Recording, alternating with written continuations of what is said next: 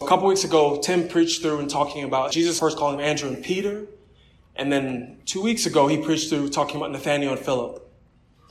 And now we're today in talking about Canaan, that Jesus has now come with his disciples and he's now on his journey from Galilee to Galilee. And what I mean by that, and there's going to be an image on the screen to show you guys what this looks like visually. And basically, starting in chapter 2, going on to chapter 4, we're going to see Jesus taking this journey, starting in Galilee with his first miracle. And then we're going to see another miracle at the end, showing of his healing of the son of the official. So starting off, we're going to be right up here in Canaan. And Jesus now there, or Cana, he's going on to the miracle to show the sign at the wedding. And then in verse 13, it tells us that he goes up to Capernaum. And then he takes his journey back down to Jerusalem. And then he makes his way back up to Canaan. And as Hunter had read that passage earlier from Isaiah, a lot of times we know the second half of it. It's until us a child is born. But Matthew attributes that to Jesus beginning his ministry, that this light has shone in this darkness. And so we see this through this time, through these next couple chapters, seeing this light that has come to these Gentiles. And you'll see it with the woman in Samaria as Jesus cleanses the temple and the different miracles and signs that he performs. You're going to see him working and him showing this light into the darkness. So that's going to be for our next couple weeks. So let's get into our passage. Verse 1 and 2 says, "On the third day there was a wedding at Cana in Galilee, and the mother of Jesus was there. Jesus also was invited to the wedding with his disciples." So like I was explaining from before, on that third day is referencing, talking about his progression of going through this week, which later as he goes into Capernaum, he'll take some time to spend there and relax there, and then he'll head on to Jerusalem. So the passage gives us the setting. And this passage lends itself very well for a narrative that it gives us the setting. And then as we get into verse 3, it tells us the problem. And in verse 9, it tells us the solution. And then in verse 11, it tells us the result. And so it works very well for us to follow through it and see this progression of this problem that is presented and then working through to see what is the solution to the problem. So in verse 3, it says, "When the wine ran out, the mother of Jesus said to him, 'They have no wine.'" So I guess things have not changed with human beings. Wine running out at a party is always a problem. And so as always, so as we know, wine running out at a party always is a problem. But in this context, in this situation, it's a little bit different than it might be for us. Because for the bridegroom, for him, he took on the responsibility of providing everything for the wedding. And so for the wine to run out was not only shameful to him, and as I was even reading that it could even bring legal actions. So I'll explain why and what I mean by that. Their process of marriage is different from ours. For them, what we would call engagement is betrothal. And that pretty much basically was marriage because to break it off would take a divorce. And so the family could come up to him and say that he did not hold up his end of the agreement because he could not provide. And so there could be legal ramifications for him. This passage shows us that the problem is that the wine ran out. Right? So that is our problem. And then as we continue, we see that, how did Jesus learn of this problem? It says in verse 3, "The mother of Jesus said to him, 'They have no wine.'" We ask the question, why would she be the one to tell him? And we don't know. But we can assume that they knew them. They probably had a close relationship to them because that was the context of their time of a small town. And Mary being able to go to Jesus and tell him that there is no wine. We can learn from Mary that when she saw the problem presented before her, her first reaction was to go to Jesus. Let us learn from her that when we have problems and issues in our life, that we go unto Christ to find the solution. And I can imagine Mary was probably thinking about all the wonderful things she had seen of Christ. The angel who prophesied to her that he was to come. Her birthing him as a virgin. And her getting to raise him and see him grow up, never making a mistake. Perfect and sinless. And as she sees all these things, she's probably in awe and wonder and knowing, I see him bringing disciples. Let me come unto him. Let me go to him and tell him of this problem. And also, Joseph probably wasn't alive either. And so Jesus would have taken over the role and responsibility as the leader of the family, as his physical family. And so as she has this problem, she goes to Jesus. And when I first read it, Jesus' response threw me aback. As he says in verse 4, it says, "And Jesus said to her, 'Woman, what does this have to do with me? My hour has not yet come.'"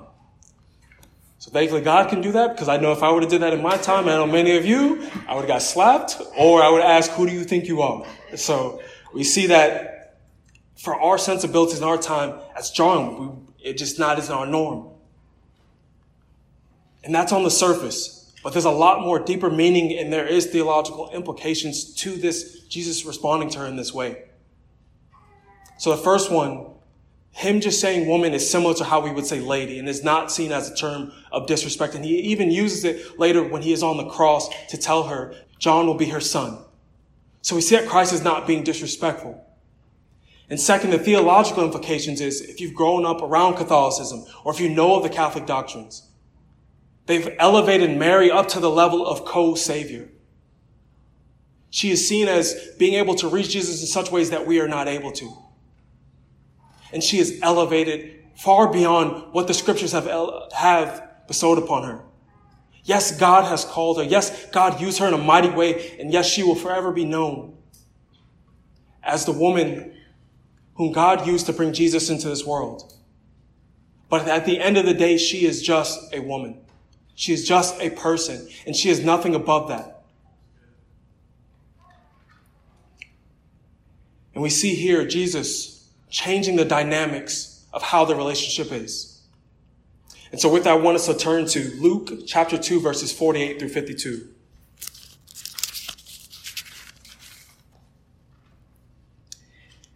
And so this is the narrative of when Jesus had left. He had got away from his parents, and he was in the temple, and they found him. And this is how the scene goes. Luke 2, verse 48. "And when his parents saw him, they were astonished. And his mother said to him, 'Son, why have you treated us so? Behold, your father and I have been searching for you in great distress.' And he said to them, 'Why were you looking for me? Did you not know that I must be in my father's house?' And they did not understand the saying that he spoke to them. And he went down with them and came to Nazareth and was submissive to them. And his mother treasured up all these things in her heart." Amen.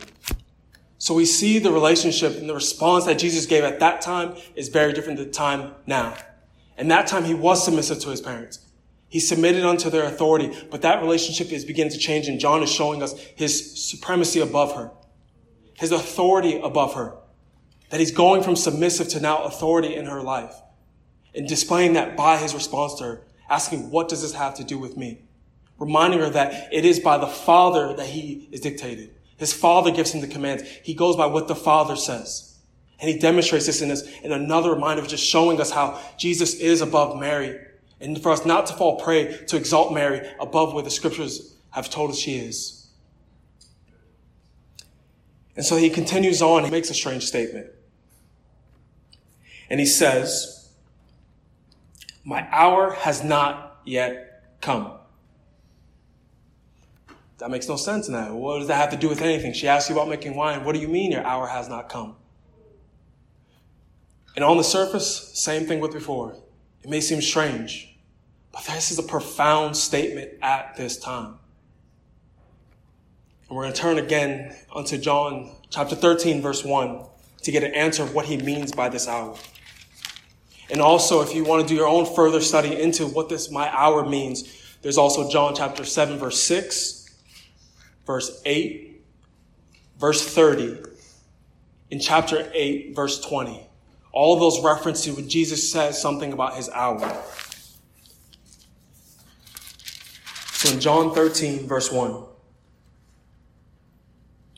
it reads, "Now before the feast of the Passover, when Jesus knew that his hour had come to depart out of this world to the Father, having loved his own who were in the world, he loved them to the end." So we see at the very beginning of Jesus' ministry, he is already speaking ahead about the end of it. He is already looking forward to the cross, looking forward to when he will go back to the Father, when he will die for the sins of worthless people like us. Just imagine that weight upon him. He knows every single day that he walks forward that he is going to die at a time. He's walking past people who are going to betray him. He has all knowledge to know what every single person is going to do, but yet he endured it for us. He endured it so that we may have a way, that we may have salvation. He endured all that for our sake. Praise God that he doesn't tell us everything. Praise God that he does not give us all knowledge how everything would work out, because we wouldn't be able to bear. We would try to change the situation. And praise Christ for his example that though he knew every single wrongdoing that was going to be upon him, he still endured them all. And we can praise him for that. And so my hour has not yet come. It's a beautiful thing of seeing Jesus, knowing his destiny, knowing his purpose, knowing where he was going, and submitting himself unto the will of the Father. So we pick up again in verse 5. This is Mary's response. His mother said to the servants, "Do whatever he tells you." She could have responded and said, "Why would you talk to me like that? I don't really want to do that. Who do you think you are?" But she responds in a beautiful way of submission unto him. She realized that he knew better, that he could deal with this, that he was far more capable than she was. And yet again, we can learn from the example of Mary, even in our own lives, the hard realization when we go to God, when we ask of things and even sinfully command God to do something, and it does not work out the way that we think it should. Instead of fighting that, I pray the Lord may give us the heart to submit unto him. Submit unto his will, that we may be able to say, "Lord, your will be done, not ours." Let us learn from Mary again of what it means to submit unto the Lord. And though his dictates, though he may say things that may be opposite of the way that we want them to be, let us learn from her. What a beautiful thing that is, Mary submitting unto the Lord. So after this exchange between Mary and Jesus, we pick up in verse 6 and going through verse 8. And it says, "Now there were 6 stone water jars there for the Jewish rites of purification, each holding 20 or 30 gallons. Jesus said to the servants, 'Fill the jars with water.' And they filled them up to the brim. And he said to them, 'Now draw some out and take it to the master of the feast.' So they took it. When the master of the feast tasted the water, now become wine, and did not know where it came from, though the servants who had drawn the water knew, the master of the feast called the bridegroom." So the very first thing it starts off talking about is these water jars. And in Mark, you don't have to turn there, but you can write it down if you want to look at it. In Mark 7, verses 1 through 5, it explains what these water jars were. And so the Jews they had built up this tradition of purification. So they would have these massive jars filled with water, and they would wash their hands before they eat. And even in that passage, they rebuked Jesus for his disciples not doing this. So we can see that this is something that they had established, and it almost probably became a law to them, that they must do this in this particular way. And Jesus tells these servants to fill these up, 20 to 30 gallons apiece. And if my math is right, that's 120 to 180 gallons, which is a massive amount of water. And with that, he tells them to fill it up to the very brim, that if anything else were to enter into them, they would overflow. He leaves no room, no question, no doubt that that is full of water. There's nothing else mixed inside of it. And look, what must these servants have been thinking? They didn't know Jesus like that. They didn't know that he was God. They must have been thinking, this guy's weird. What is he trying to tell us to do? Fill it up with water? We're looking for wine. But yet they obeyed him. And let us pause and take a moment and look how these servants interacted with Jesus. And we can see something about how we should interact with our relationship with Christ. First thing, Mary told them of Jesus and to listen to him, the same way how we have come unto Christ. They then obeyed him, even though they did not fully understand every single thing that was to come about. Same way for us also. And lastly, he did the actual change. They did what they were told. They obeyed. It's the same thing on for us. It is only God's Spirit that can give change. Yes, he uses us, and our work is useful. and he uses it for his divine purposes. But at the end of the day, the change comes from him. And so let us see from these servants demonstrating a work that is blessed by the divine, as we see God using them to perform this miracle. Let that be the same thing for our works as we work unto the Lord, that we see it not as in vain and not purposeless, but it has purpose and meaning, and the Lord will use these things for his glory.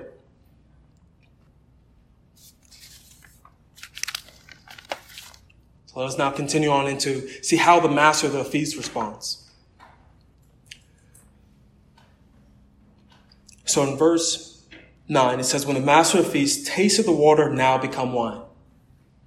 So something to point out here is the Bible doesn't tell us how the water became wine. It doesn't say that Jesus commanded it. It doesn't say he chanted it. It doesn't say that he stirred his finger inside of the water. It doesn't tell us how, but it tells us that he did. He had to get another lesson for us to learn and grasp and see how God many times will not tell us the hows. He will give us instructions.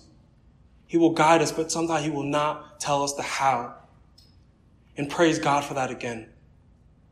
Praise God for that. And secondly, we see the master of the feast, which is not a normal term for us. Something similar to it, just to help grasp it, is, in a wedding, we have like wedding planners. And when they're conducting the ceremonies, they're helping to make sure everything's organized and going flow, and everybody's fed, and everybody has something to drink. It's similar to what the master of the feast would have been doing. He would have been making sure that the party was continuing on and that everybody was taken care of. And his response in verse 10, he says, everyone serves the good wine first, and when people have drunk freely, then the poor wine. But you have kept the good wine until now. Yet again, we don't change. Normally, if you ever go into somebody's house, I know in my own, it starts off with the good food first, and then you get the leftovers after. And so it's a common friend that is just giving to the beginning, get you full, and then afterwards comes with the secondaries. And so we see him responding that this wine must have been amazing. This is wine from God, directly from the Lord Jesus turning this into wine. So he must have, and all the people at this party must have had probably the most amazing wine possibly ever to be made. And so one day, Lord willing, when we get to heaven, maybe we would ask him about it. How did it taste? So we see his response to this. So now that we have the story, we have the problem, the solution, and now the result. In verse 11, it says, this, the first of his signs, Jesus did at Cana in Galilee and manifested his glory, and his disciples believed in him. So this is the first sign that John records of Jesus' ministry. This is the first sign that points us to who Christ is. And this is helpful because John talks about the purpose of this book. I want us to turn to John chapter 20, verse 30 through 31 to understand why does he mention this? Why does he put this sign forth? Why does he talk about this one instead of others?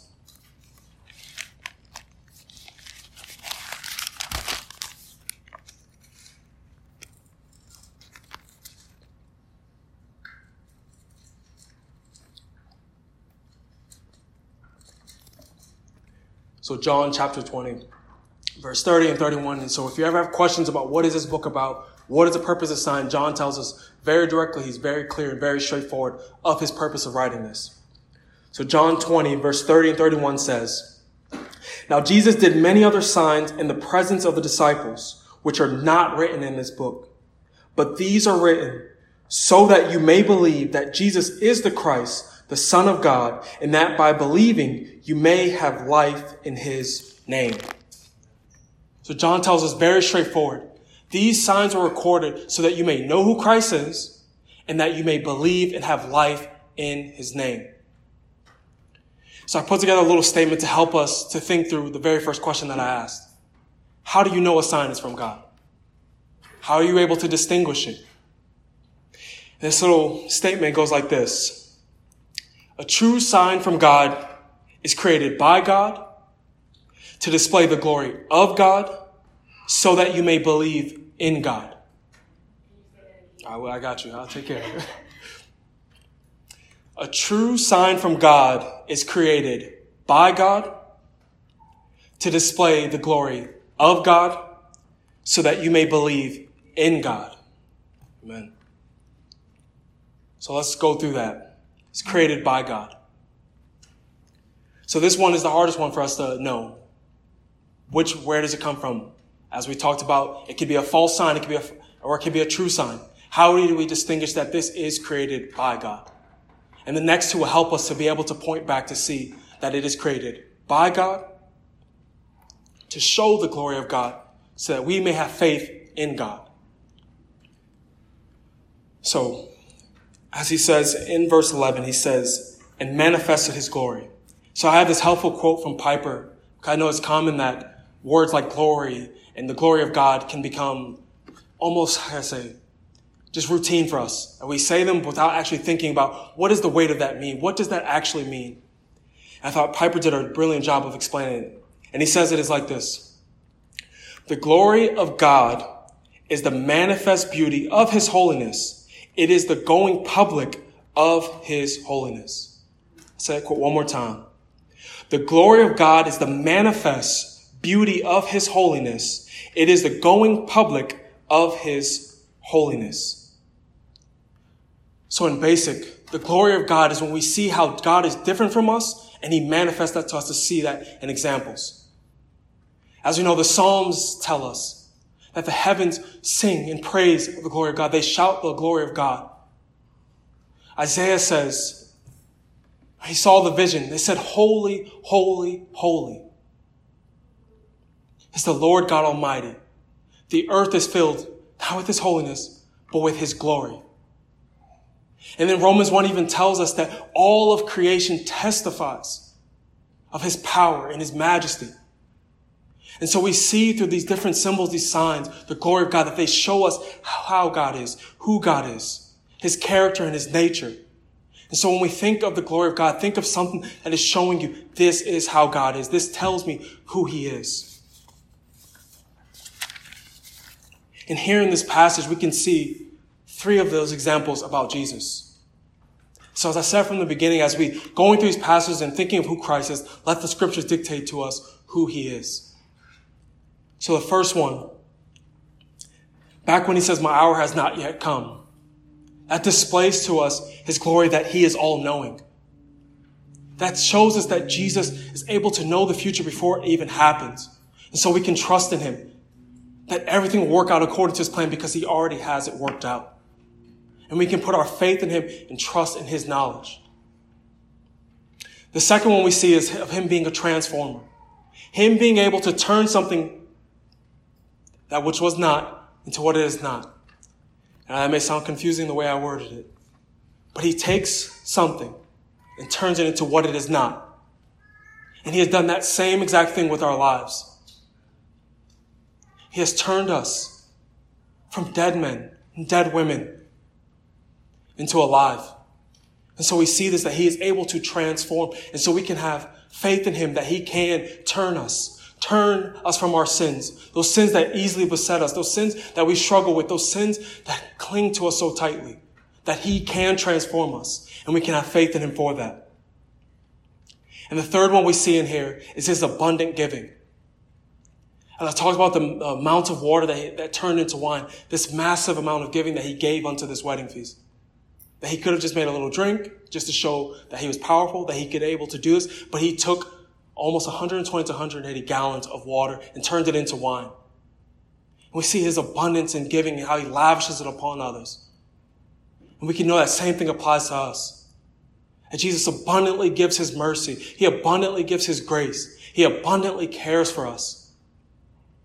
And so we see in this passage who Christ is, his glory being displayed.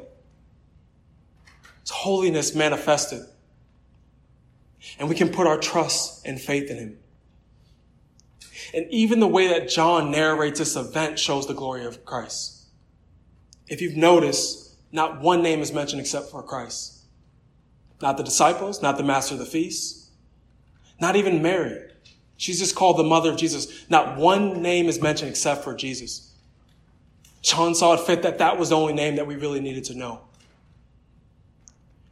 And so everything is testifying to the glory of Christ in this passage. And let us see it. Let us look. Let us take time to linger over Scripture, to take our time to study it, not to rush by and run through it so fast. And we see these things sitting right before our eyes. This passage is testifying and pointing to and showing Jesus as the solution, showing Jesus as the hero of the story, and Jesus as our Savior. And the last part of that phrase, so that you may believe. In verse 11, it tells us that the result of this was that the disciples believed in him after seeing this miracle. And often, I know many of us, we pray to God asking for signs. Lord, give me a sign.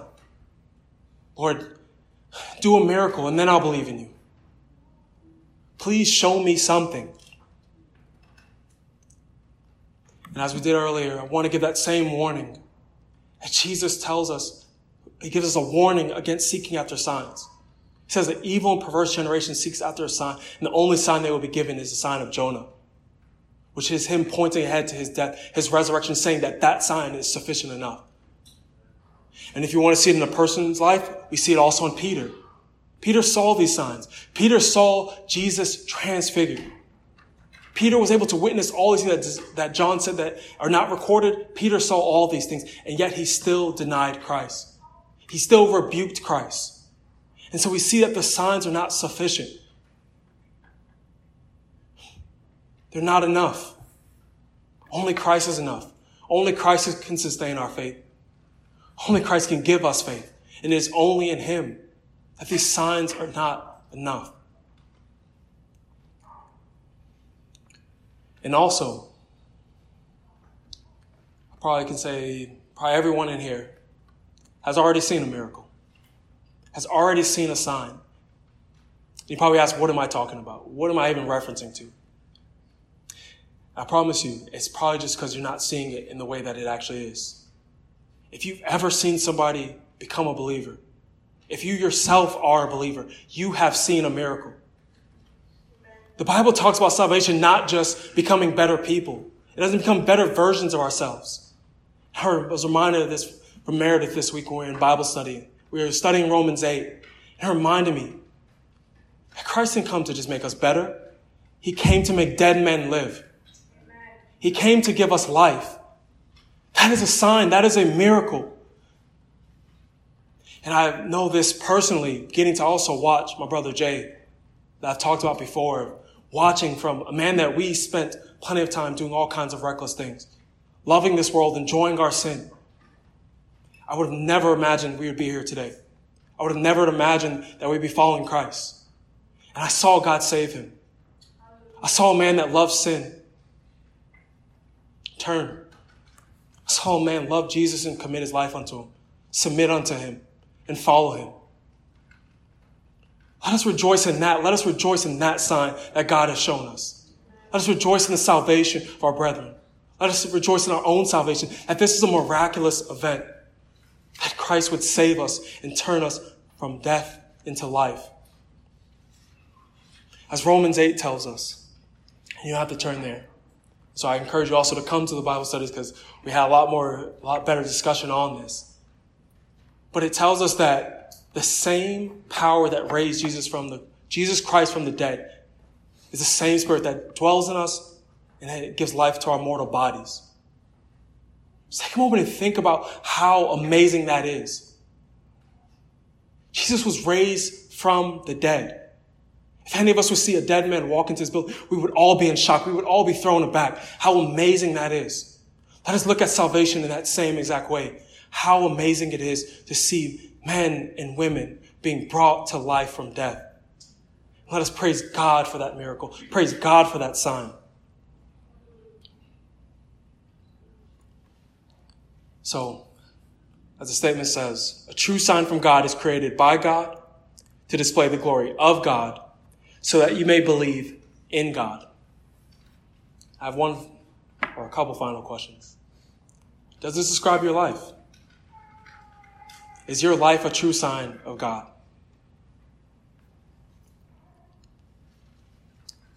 Is Is your life a true sign of God that manifests the glory of God so that others may have faith in him? If you have doubts, if you're struggling to answer that question, the call today is to repent, to turn.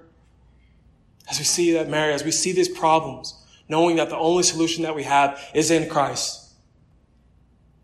The only solution to our sin problem, the only solution to our lives looking like the world is in Christ. So let us turn from our sins unto him. And so we're going to look at Matthew 13, verses 20 through to 23 before we close out.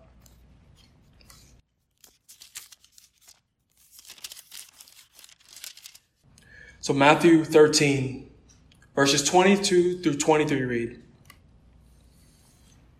And this is the parable of the sower. And this is the end of it, talking about two of the different grounds that it fell upon. It says, as for what was sown among thorns, this is the one who hears the word, but the cares of the world and the deceitfulness of riches choke the word, and it proves unfruitful. As for what was sown on good soil, this is the one who hears the word and understands it. He indeed bears fruit and yields in one case 100-fold, in another 60, and in another 30. And I brought that passage to light because a lot of times that cares of the world is, I'll do it tomorrow. Lord, I'll turn unto you tomorrow. Once I get everything in order, once my life is better, once my situation is comfortable, then I'll turn, Lord, once I have that all together. Or the deceitfulness of riches of, Lord, you know I'm busy. I have a job. I have to take care of a family. I have so much to do. There's so much other things that I must take care of first, and then I will turn unto you. Rather than the Bible warns us consistently, if you hear his word, turn today. Do not say tomorrow. Do not say another day. Do not say next year, but turn today. And so I pray that each and every single one of us may turn from whatever is besetting us, whatever is causing our lives to look like the world. So we may turn unto Christ and be true signs of God that manifest his glory so that others may believe in him. Let us pray.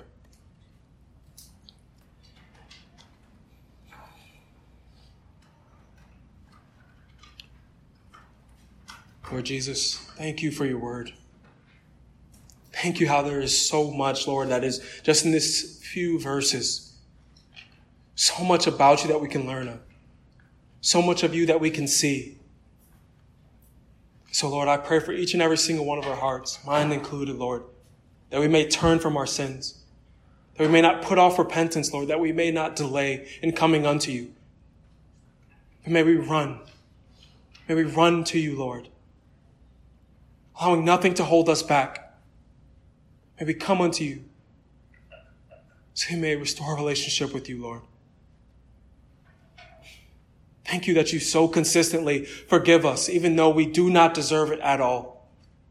But your mercy and your grace abounds to us, and your mercy is new every single day, and we thank you for that.